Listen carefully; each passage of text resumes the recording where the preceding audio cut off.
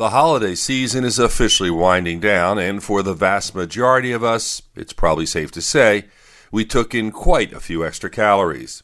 That's not necessarily a bad thing because celebration and relaxation time with family and friends can be great for our mental and physical well-being.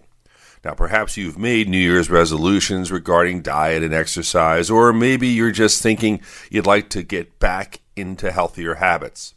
This is the perfect time. You don't have to do anything dramatic.